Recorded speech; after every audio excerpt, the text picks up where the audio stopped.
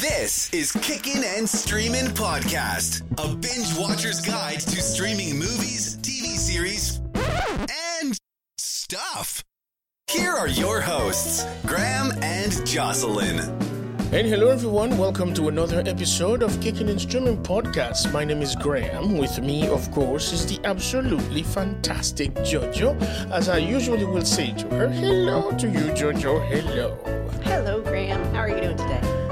Jojo, I'm doing alright. You know, I've got a day off and stuff, you know, and we are recording on this basically new recording day for us, which means a new publishing day for our podcasts. But it's a great moment, isn't it? Yeah, it is. Well, so happy Thanksgiving to you if you are in the United States. This episode will actually come out on Apple Podcast in 8 hours on the day of Thanksgiving. If you don't listen to podcasts on that day because you're too stuffed with turkey and shit, you can always listen to it later during the week or during the weekend, right, Jojo? That's right. Yep. If you're stuffed with turkey and drunk with power. Drunk with power. Mm-hmm. If you are not in the United States and you don't celebrate Thanksgiving, still, happy Thanksgiving to you. This is, Turkey Day for us. It's what most people think it is. It's the day to be grateful for things we have too much of. Is that what it is? Basically, and then, you have Black Friday the day after, so you can just throw all that shit out the window and capitalize. And buy more stuff. So, yeah. Right. This is fantastic. Anyway. Starting out dark. Today we are discussing the series The Devil's Hour on Amazon Prime. And I don't know what drew me to this series because I was the one who suggested let's watch it. And I have to say that while watching the series, I kind of struggled watching it but I was very glad that I stuck to the end with it, Jojo. So we are going to talk about this one. And what is your personal opinion about this series? Because you watched it long before I even suggested watching it. I did. What made you want to watch it? Peter Capaldi. I love Peter Capaldi, and I think he's fantastic. And when I saw that he was in this, and I read a little tiny bit about it, I was like, this is worth giving a shot. And it was a slow burn, but it hooked me after, I think, the second episode. And, yeah. Peter Capaldi to me is like the Scottish Al Pacino in more than one respect. I love this guy. He was not necessarily my very favorite Doctor, but I thought he was a great Doctor. He brought elements to the Doctor that we hadn't seen since the first roundabout of the Doctor during the 1960s and 70s. And I like the fact that he went so far back with Doctor Who in terms of personality, in terms of that regeneration of Doctor Who, even though my wife wasn't a fan, but I love Peter Capaldi too.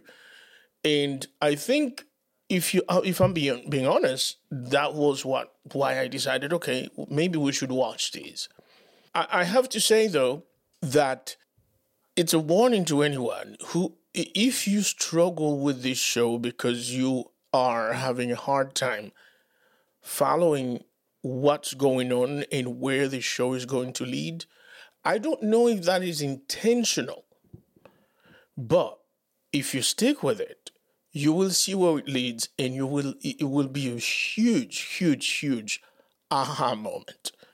Also, part of the reason I want to talk about this show is because there is a threshold in which pseudoscience becomes science, and it takes courageous scientists to actually find the source of pseudoscience. It's just the whole thing about, where there was fire, there's ash, right?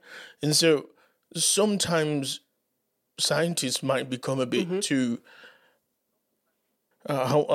arrogant to even discuss some subject matters because they always think there's no point in discussing these. The science is clear in this. And I'm going to put some examples once we start talking about this, because I want to draw the parallels between what happens, how interpreting dreams became part of a scientific method in terms of psychotherapy, and well, why is it that we still have such a simplistic idea of what déjà vu means, right? So, Jojo, if you want to put it in your own words, explain to our audience what this series is about.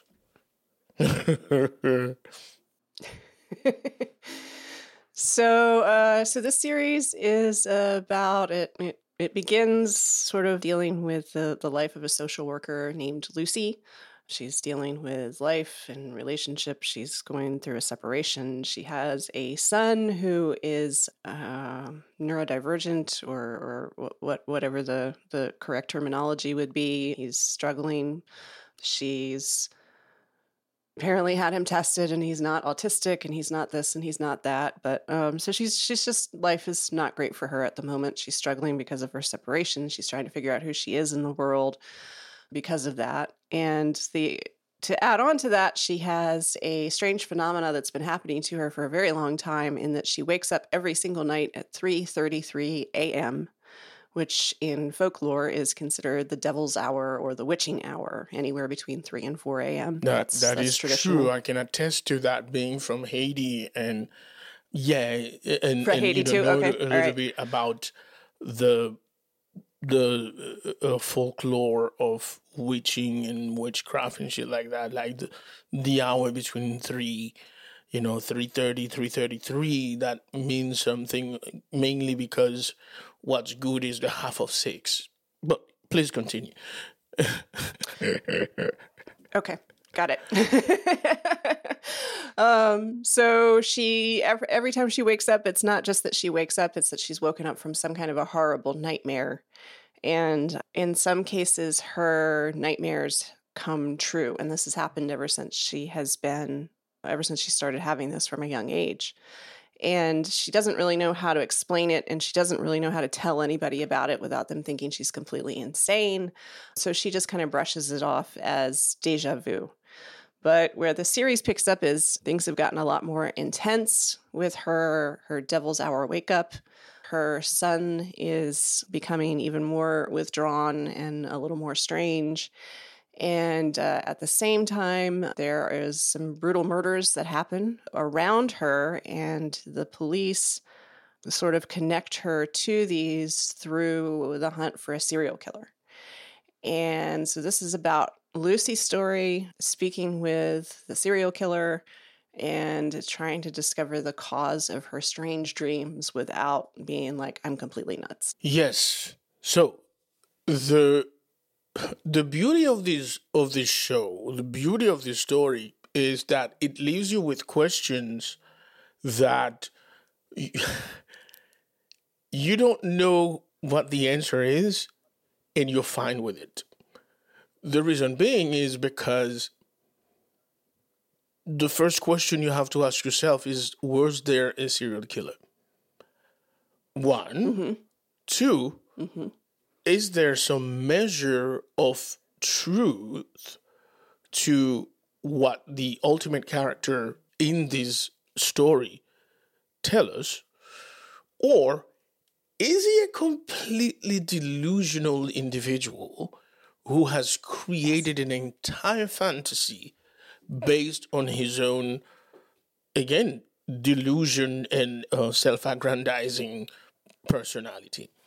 And so this is the beauty of it. But the more than dreaming, what this series deals a lot with is the science behind déjà vu. And the simplest explanation, or the scientific explanation of déjà vu, is the fact that one side of your brain processes information a bit faster than the other one. And so by the time the other side processes that information, it almost seems as though you're just remembering something you saw just as it happens. That is incredibly plausible, and in terms of science, I find that to be quite logical, right? But the reason why I can't bring myself to be always in complete agreement with this explanation of déjà vu is because, again, scientists haven't dedicated enough time, in my view, to studying really the phenomenon of déjà vu. It's just, it sounds more like they came up with an explanation that was satisfactory enough for the scientific community, and they said, this is what we conclude, boom. Of course, yes, they may have done some research and blah, blah, blah. But was there someone who was willing to go a bit further? Why is that important? Because throughout the 16th, 17th, 18th century, the same thing happened with dreaming, with the interpretation of dreams. No scientists, no self-respecting scientists wanted to find out, wanted to investigate or research what is behind dreaming and what does it mean when you dream. Except for a young German scholar named Sigmund Freud. Sigmund Freud didn't care. He didn't care about the prestige that he could have lost by going a bit deeper into examining what dreaming means. And he went on and did it and wrote books about it. And eventually, the interpretation of dreaming actually became part of the science of behavioral science and psychiatry and psychotherapy and all of that, right? Because there was more to dreaming than indigestion, as many scientists dismissed it before as, dreaming is complete nonsense. It's just most likely... It's just your brain making pretty pictures because it's bored. Most likely, if you dream, is because maybe you liked your dinner, or maybe something in your dinner wasn't sitting quite well in your stomach, and as that happened, you had dreams. If you had nightmare, that's most likely what happened. But Freud, I believe it was his father who died when he was at a very early age. And throughout his childhood and his early adulthood, he consistently dreamed about his father. And he wanted to find out what is there for me to know? What is this unfinished business with my father that I can't seem to let go of these dreams? And so when he tried to find answers, his fellow scientists were like, "No, man, there's nothing here." And he said, "You guys can, keep your theory, but I'm going to work on this and see where I can go with it and what explanations I can come up with." And so for me, that to me seems to be the same thing, the dismissive attitude that I think the scientific community has towards déjà vu. And maybe I am just hanging on to some hope that is not there. But I feel very strongly about the fact that there might be some larger explanations to déjà vu. What do you think, Jojo? Déjà vu, I think pretty much everybody on the planet has experienced it at some point in their life. I used to get it a lot when I was a kid, much more often than I do now. And it is very unsettling. It is a complete feeling that you have absolutely done this exact same thing before, down to, what the person is going to say next or do next. And I do agree with you in that there has been, as far as I know, very little solid scientific research into it beyond kind of this must be what it is, because that makes common sense. But as we learn, with anything with science, common sense does not really apply when it comes to the human Right. brain. Right. And the human brain actually made up common sense as a concept on its own. So, the brain named itself, the brain named deja vu. So the brain came up with the idea of what deja vu is. So I do think that there is something there that should at least be, it would be interesting to see the MRI of someone who had deja vu, for example, as they had deja vu. Obviously, we can't predict when it's going to happen, which is what makes it so difficult. But that would be fascinating. I mean, there was the case recently of the gentleman who actually died while he was having an MRI, and they got to watch the brain activity as the brain died. And they learned all kinds of things that they didn't know before. And that was a pure accident. They didn't know the man was going to die in the MRI. Yeah. Hey, man, are you going to die soon? Are you going to Hop die? on this machine. Just slide you in there and see what happens. But I just the idea of that is fascinating. And so, yeah, I would like there to be some sort of scientific study. It would be interesting to see if there was a way to trigger deja vu, which I don't think there's ever been anything done with that. If there was a way to go, these particular electrical impulses, because they've found, electrical impulses, they can control some reactions, some emotional reactions to things through small electric shocks and that kind of thing. There's been studies done with that. So I know that a lot of studies are done on mice, so it's difficult to ask a mouse if they have deja vu. Yeah. So that's because their brains are so similar to ours, mice. But I do think that it would be wonderful to learn more about it and not just have it go, oh, this is how it is. And of course, immense respect to the scientific community. But as you said, and as I've read, I don't really know that there's been a huge amount of actual hard data that's been looked at when it comes to deja vu, as opposed to just, this is what it is. And if you happen to stumble upon this show for the very first time in your life, upon this podcast, you're like, I thought they were supposed to be talking about a series. Why are they talking about deja vu?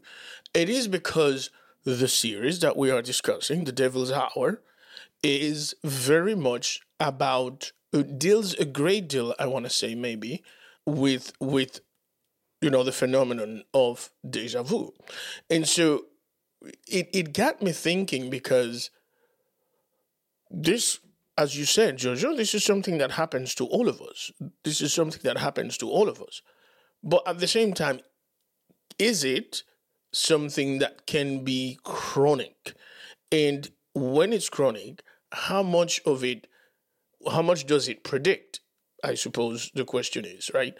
Because when you have experienced deja vu, are you seeing something that you thought just happened, or you at some point saw happening? Or is it something that predicts maybe this will happen and then later on you see it happen? What have been your experience? For me, it has been a very strong feeling of, I have been here before. I have done this exact thing before. This person is going to come and say this thing. And, it could be something totally random, as opposed to like, oh, Jeff's going to come in and be like, good morning. That would be stupid. But it would be something along the lines of like, if I've got family staying with me and they haven't stayed with me in a very long time, this is just an example. This is right. Like necessarily, but and my father walked in the room and said, hey, I just cut my finger off. Not that that's ever happened, but that is the kind of thing I have experienced. That's just, it's as bizarre and specific as that, as opposed to just something that has happened every single day. Because if it happened every day, it would be like, okay, that makes sense. Yeah, that's life going on a loop. Right, exactly. My brain is like, okay, yeah, this has happened so many times that it's going to happen right now. And sure, okay, it has. But and it's happened to me in places that I have never been before. Physically. Have never, ever actually been. I've never been in this particular museum, but if I go in this room, I know this painting is going to be in here. Yes. And, and a lot of people will be like, okay, so that happens because you looked up the museum beforehand, or you did this beforehand, or somebody talked about it or whatever. But to say to that, I know that as a child, we didn't have the internet. So there was absolutely no way for me to know what painting was going to be in the room of that museum, especially when we're talking about I'm not talking about the Mona Lisa or anything, folks. It's not like there's people buzzing and talking about, oh my God, you can't wait till you're in the next room and blah, blah, blah. It's just like, oh, there's going to be a painting in that room of donkeys in a field by some unknown artist. Oh, look, there it is. So yes, to me, that's fascinating. What about you? What have your experience? Are they similar or are they? So the thing for me is that, to my recollection, my experience with déjà vu has never been something that immediately happened. The reason being is because most of the time I experience déjà vu, it's something I can remember happening exactly like that. Me seeing it happening, it's almost as if a déjà vu that I experienced as a child, and then it happens now. Mm-hmm. And especially like for an immigrant kid like me back in the time, right? It's just that I remember vividly going through stuff where somebody says something, and then all of a sudden, boom, at this age, somebody says that thing, and I remember the place and the face and the exact words that were said. And I'm like, how could I possibly? And normally, déjà vu is not a question of I'm predicting you're going to say this or you're going to do that. Déjà vu is just, it happens and all of a sudden it hits you. Holy shit, I've been here before. This happened to me. This happened. I saw this happen. No, maybe it didn't happen, but I saw it happen in my head at some point. Yes. And this is to me why there has to be a genius behind this show, because this is someone or somebody who took these experiences and decided, what if we created an entire web of macabre science fiction and an absolutely perfect storytelling style to talk about this particular issue in this series.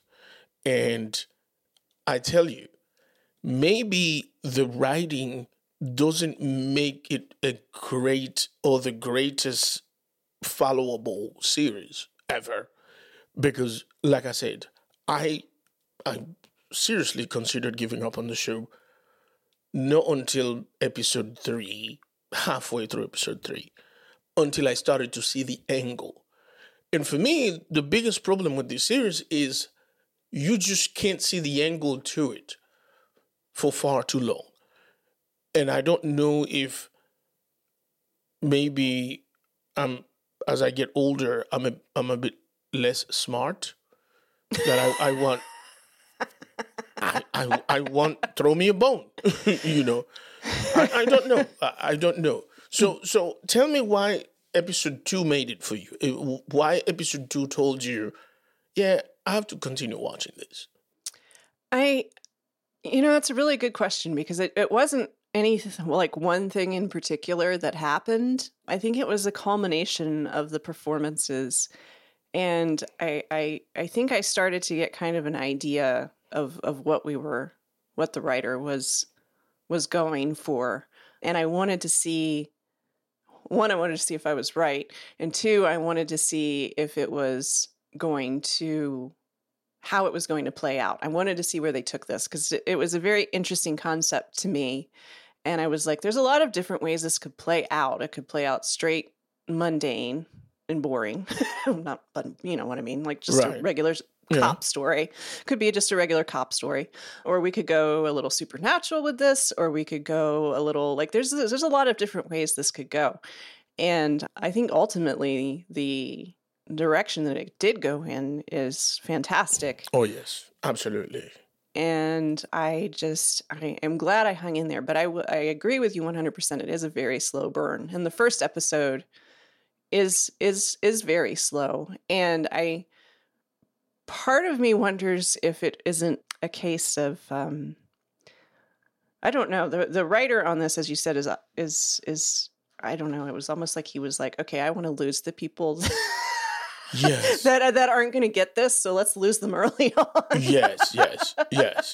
And then but everybody else is gonna stick with it. I don't know. Whoever stays will get to the Yeah. end of it and say, and say, "Oh my God!" Yeah. Because to me there are echoes of the OA in this. I do see some of the there's OA a bit in of this. that. Yes. That is something that made me stick around too, because I felt that from the very first episode. I was like, okay, I'm feeling a little bit of the specialness of the OA is coming out of this for me, and I Yeah. love the OA so much. I was like, anything, I'll take anything. Give me some of that OA goodness. But yeah, so there are echoes of that in here, and there's just little bits and pieces. But I think that just speaks to how good this show is. I'll tell you one thing for me. Like, this child actor is absolutely fantastic little dude. Isn't he fantastic? Yo, I was like, how can he go through these scenes without even fucking laughing? I know. You know, because part of the character is that he doesn't show emotions. Yes. And for me, for an adult, it's very hard to not show emotion. How is it that a child actor, and he's a young kid, like, I don't think he's anything but maybe 10, right? Yeah, I would say probably. Yeah, how do you go through an entire filming of a series and absolutely nail the character that doesn't express any emotion? Does not express. So much so that the very first time I saw him laugh, it creeped the bloody hell out of me.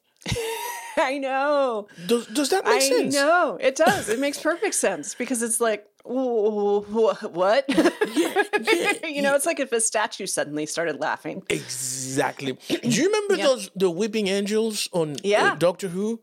Yeah. When all of a sudden, Yeah. they have, like, you turn around and next thing you see them with expressions in their faces. That's the kind of feeling I had when he first laughed, especially because it was a belly laugh too. It was like, ha! And then he repeated the joke to himself, which made you understand, so he got it. He got it. He's not a dumb little dude. He's actually a little genius, the kid. Yes. The character.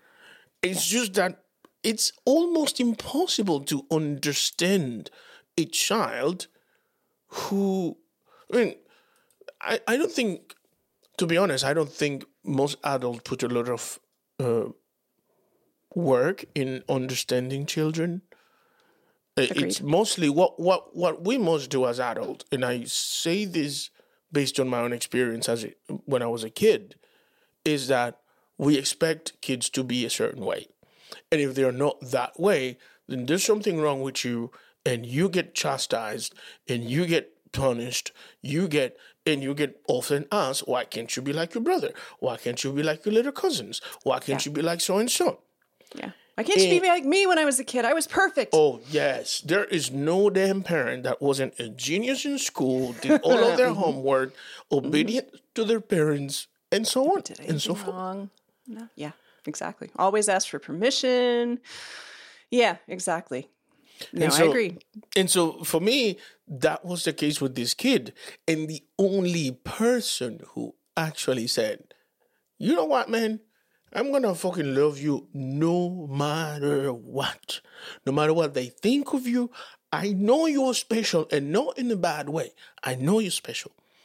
I know you're going through some stuff that are larger than anybody else's brain can comprehend. Yes. I'm going to stick with you. I am going to stick with you. And this was beautiful in that way for me. And that's why I stuck with the show, because I'm like, I have to see if this kid is going to cry. I love the dynamic of the mother figure, because the actress is brilliant that portrays Lucy. But Lucy is also beautifully written, and she is written sympathetically, but she's not written in a maudlin way at all. She's not like this I don't know, saintly figure that Right. you know, she's not perfect or anything like that, but Yes. she has this beautiful, unwavering belief that her son loves her. And that's enough for her. She wants him to be happy. She wants to understand what's going on. She wants to know what his place in the world is so that he can help find it. But at the same time, she does not need him to express love or to say love for her to know that he loves her. And that's, I think, is wonderful, and also a huge juxtaposition to everybody else around Isaac, because he is everybody else. He has to give them something for him, for them Right. to believe that he loves them. You know, Yes. you have to show emotion, or you have to show that you're hurt, or you have to show this or show that, or you have to say it. And he doesn't have the ability to do that, or doesn't understand the ability to do that.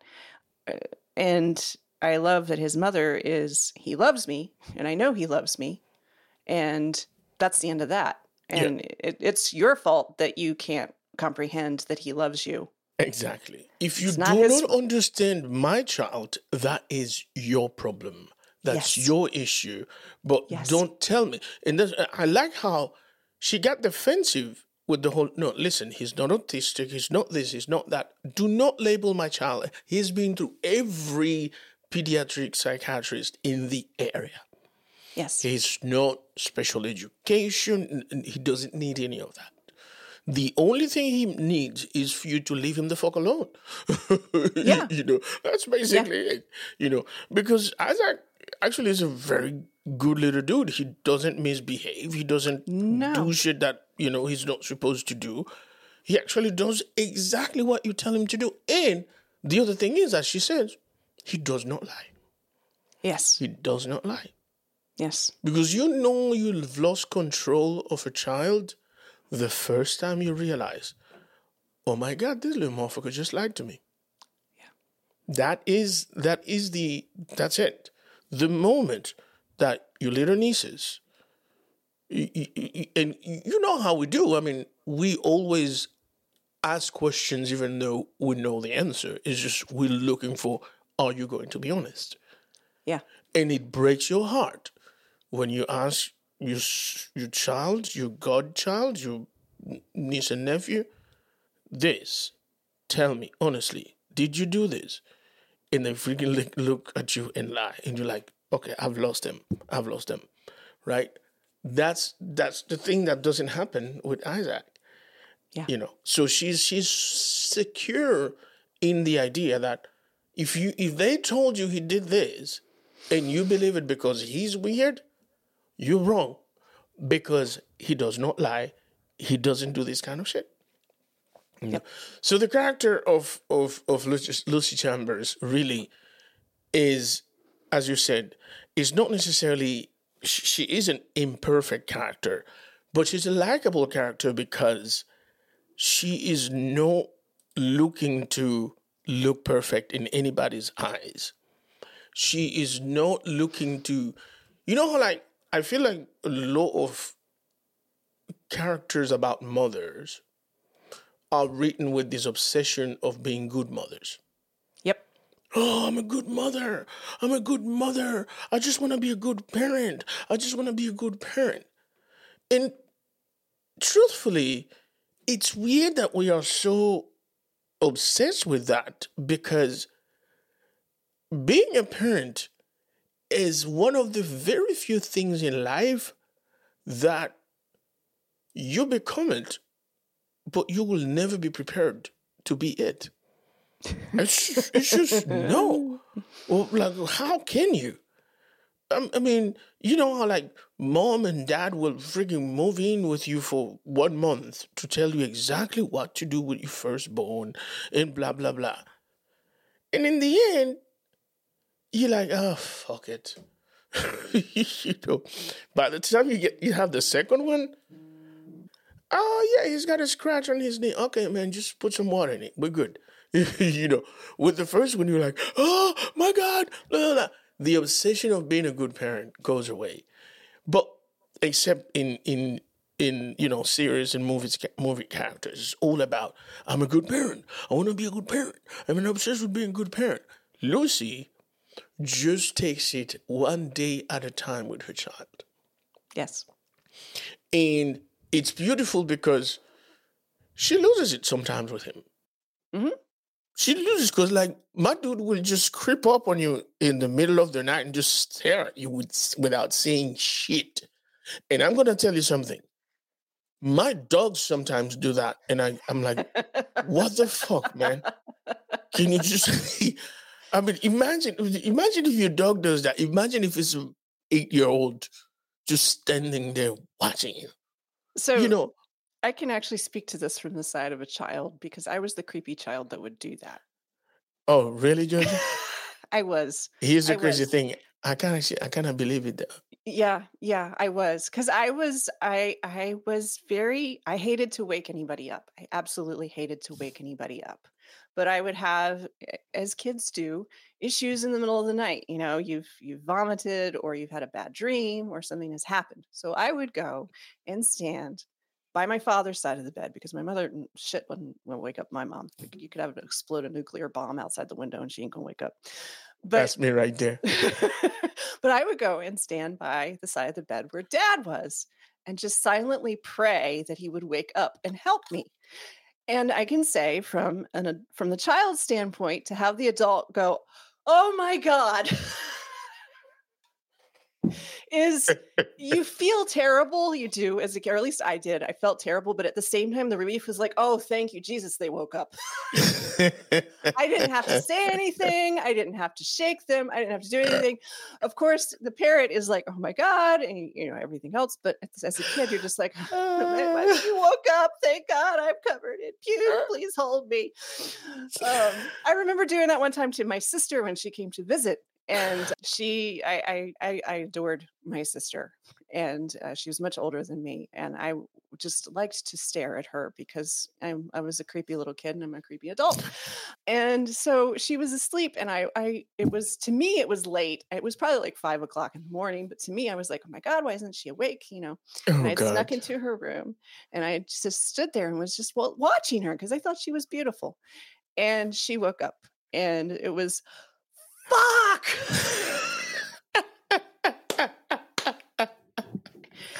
And I didn't know what that word was because my parents had been really good at keeping that away from me. I didn't know what that was, but I know what it is now. And at the time I was just like, "Oh, I'm sorry. I didn't mean to scare you. I just thought you were beautiful." But when you've scared somebody to death, their reaction, it doesn't matter if you tell them that you're just looking at them because you thought they were beautiful. It's still creepy. Yeah. Do you know the crazy thing is my son, he wouldn't just stay there and stare at you, but he would just go in silently and then tap you on the shoulder 3 times. It's such a specific thing. He would just tap you on the shoulder 3 times. And then, like, me, my wife, you just take one step and she's awake. Mm-hmm. Man, I'm sleeping. And you have to really wake me up. And so sometimes he'd be like trying to wake me up, and I'd be like, "I'm sleeping here." And then he would just like lose it, just shake me like, "Daddy!" I'm like, "What?" So yeah, but kids do. I mean, it doesn't have to take a kid like Isaac to scare the bejesus out of you. That's for sure. But yeah, all of this to say that, part of what fascinates me about the character of Lucy Chambers is that, again, she is a fantastic mother, but she's not obsessed with showing it to the world or anything like that. She just, she's a human being who goes through shit with a kid that is, by everyone's standards, not normal. Yeah. But the extreme to which the writers take the phenomenon of déjà vu is what I'd like to explore. Mm-hmm. Have you ever heard of cases like this in which somebody can prevent things from happening based on déjà vu? Is that even possible? I don't know that I have. And I haven't with anybody that I've known personally. I can say that definitely. But And so let me ask the question here. So, if you were a juror and you listen to Gideon's account of what he's done and why he's done what he's done, would you convict, or would you think this dude needs help? He needs mental help. This dude needs help. I mean, that's, if we're going to talk about a real world scenario here, Yeah. then yeah, you have to, even if it's compelling. Would you not have any what if as to what if there is something there?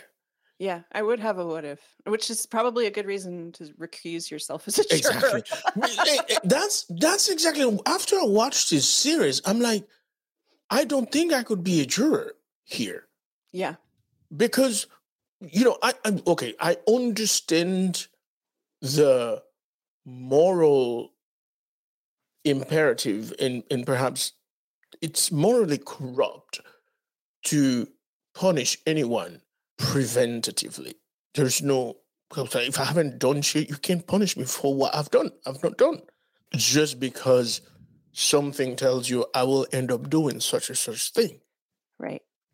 So that in and of itself, morally, is wrong. Humanly, there's no denying that right there there's no room for that.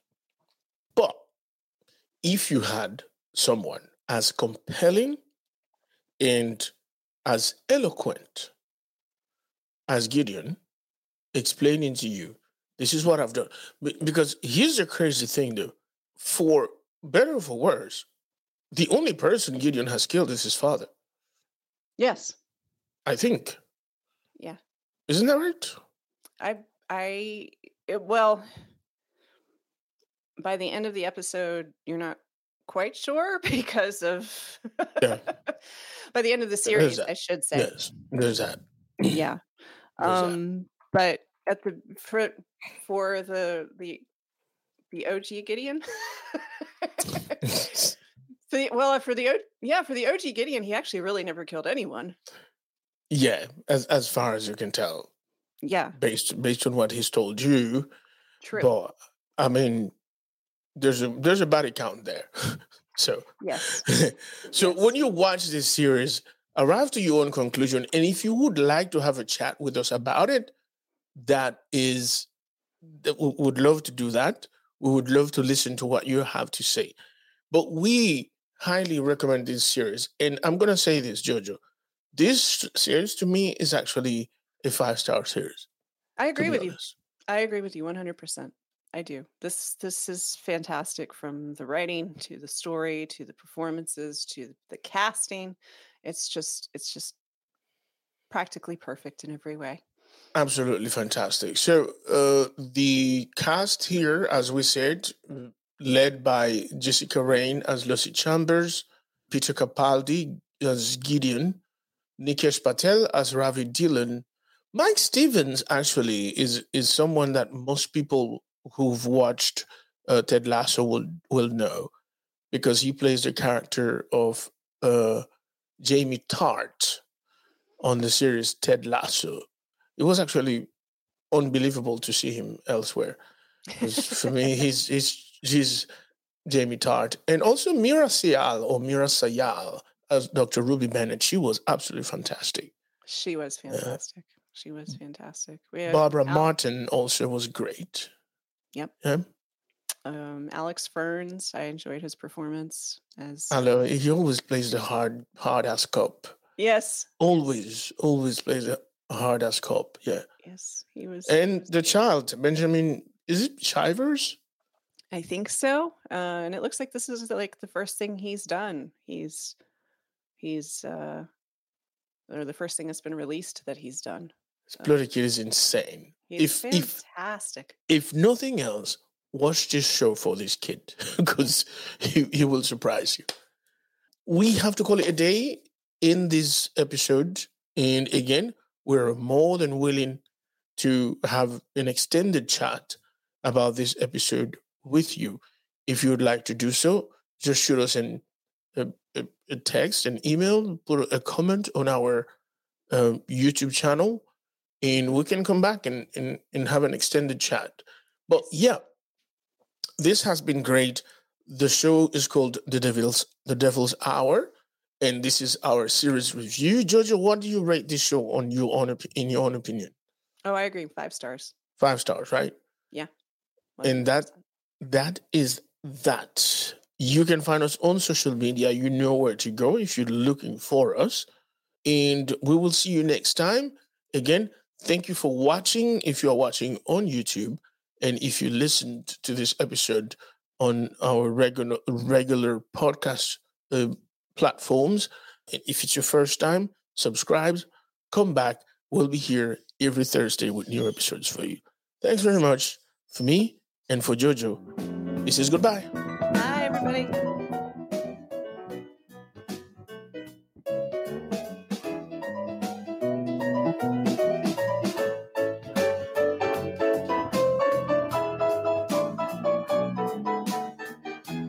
Thank you for listening to Kickin' and Streamin' Podcast. If you found value in our content, please subscribe and share. We would also be delighted to hear what you think of this podcast. So please rate us by writing a quick review on Apple Podcasts or your favorite podcast platform. Follow us on all major social media platforms such as Facebook, Instagram, Twitter, and Pinterest. Join the conversation happening today on our Facebook group.